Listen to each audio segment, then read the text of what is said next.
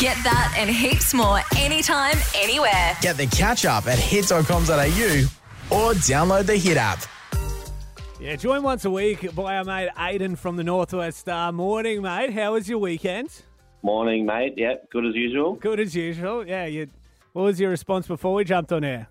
It was a little bit different. Yeah, a little bit different. The cricket went down, and I heard there was a bit of a time had at the Buffs, but we won't harp on about that too much, will we? All right. Well, No, I'll try not to get you in too much trouble. Now, for those that are new to the show, Aidan joins us once a week to talk about some things happening across the Northwest, and also some things that might have happened across the weekend. Now, first of all, we're talking a bit of a different style of music than you might hear on this station, but a little opera coming to town.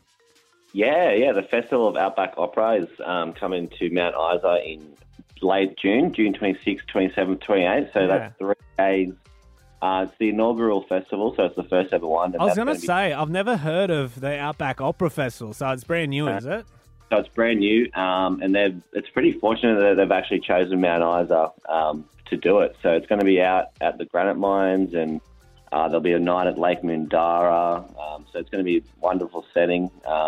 Obviously a different sort of demographic, but you know, who cares at the end of the day? I think it'd be quite fun. No, it's still like it's a pretty rare talent. We used to have a teacher that, up in my hometown of Malanda, I used to have a teacher that sung opera, and he was pretty impressive. I'm not going to sit there on a weekday and listen to it, but when you see someone do it firsthand, it's pretty damn impressive. Now, I just think under the starlight, and there's no noise pollution or light pollution, so probably the perfect setting for opera, really, out here in the Northwest. Yeah, that's true. Not that I'm a professional, but it sounds good anyway. We sound like we know what we're on about, Aidan. Now, that's right. That's all that matters. Exactly. Yeah. I just mentioned my hometown, Malanda, up on the Tablelands, which is where the Mount Isa rep side headed on the weekend, the Tablelands.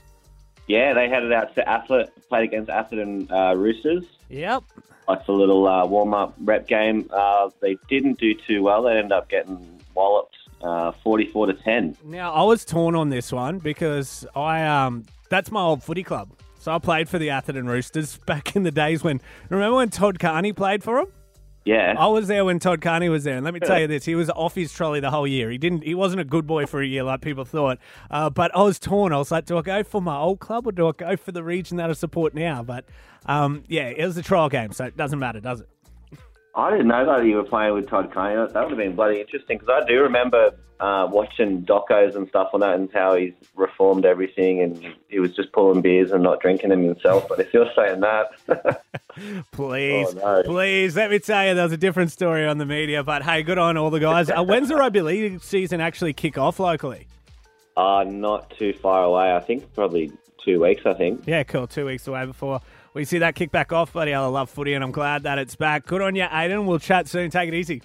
All right, mate. Get up with JB On Mount Isa's Hit 102.5. Getting to drive on the roads is a big part of life, isn't it?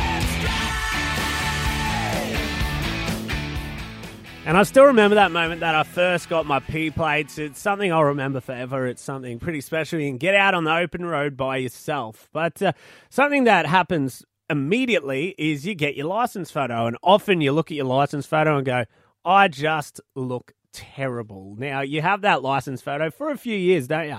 I held on to it until I was 21, to which I got a new photo. And when I knew I was getting the new photo, I went, I'm not going to let this slip by. So I've gone on into the transport department when I was 21, right? I'm 28 this year. So over 7 years ago, I've gone in and I've shaved just a epic mustache. I have a glorious mustache in my license photo.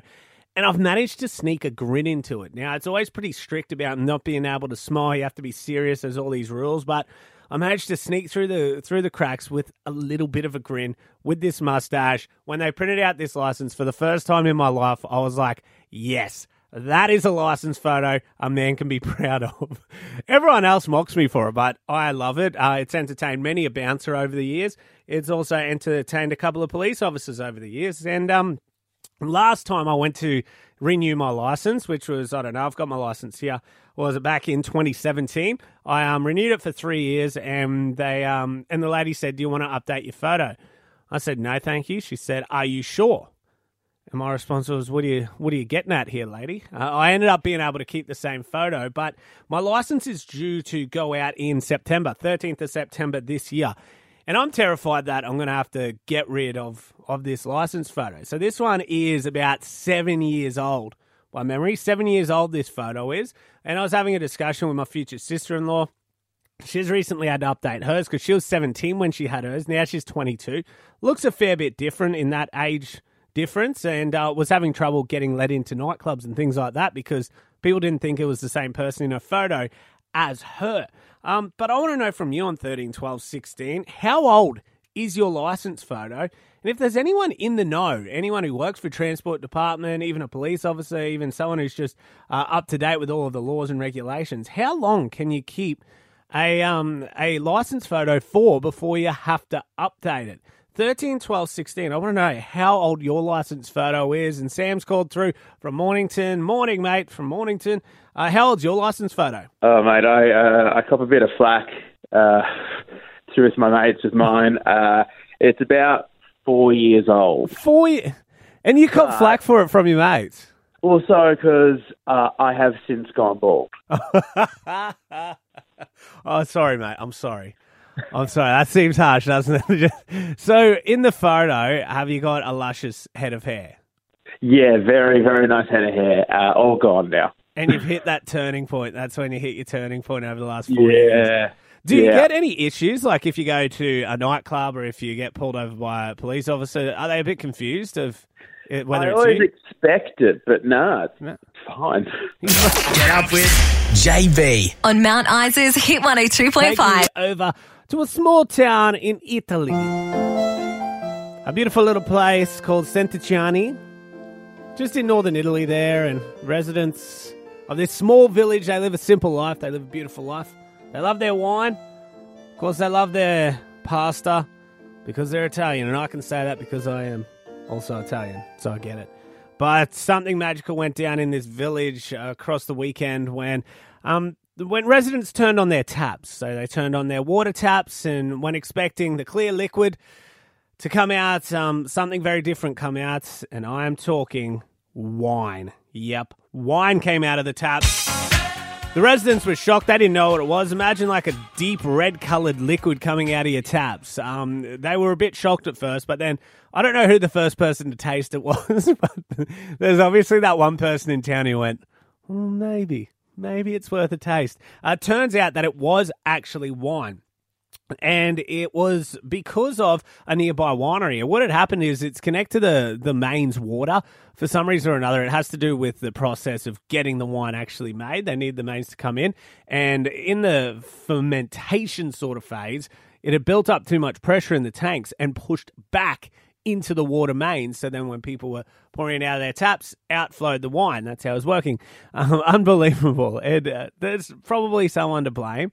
And people will probably carry on to this person and say, hey, you can't do that with the wine. If he gets in trouble at this distillery, I'll be furious. And if I was him, I would argue, well, Jesus does it, and he's a miracle worker, and then I do it, and I get the sack. It's ridiculous. Get that and heaps more anytime, anywhere. Get the catch up at hit.com.au or download the Hit app.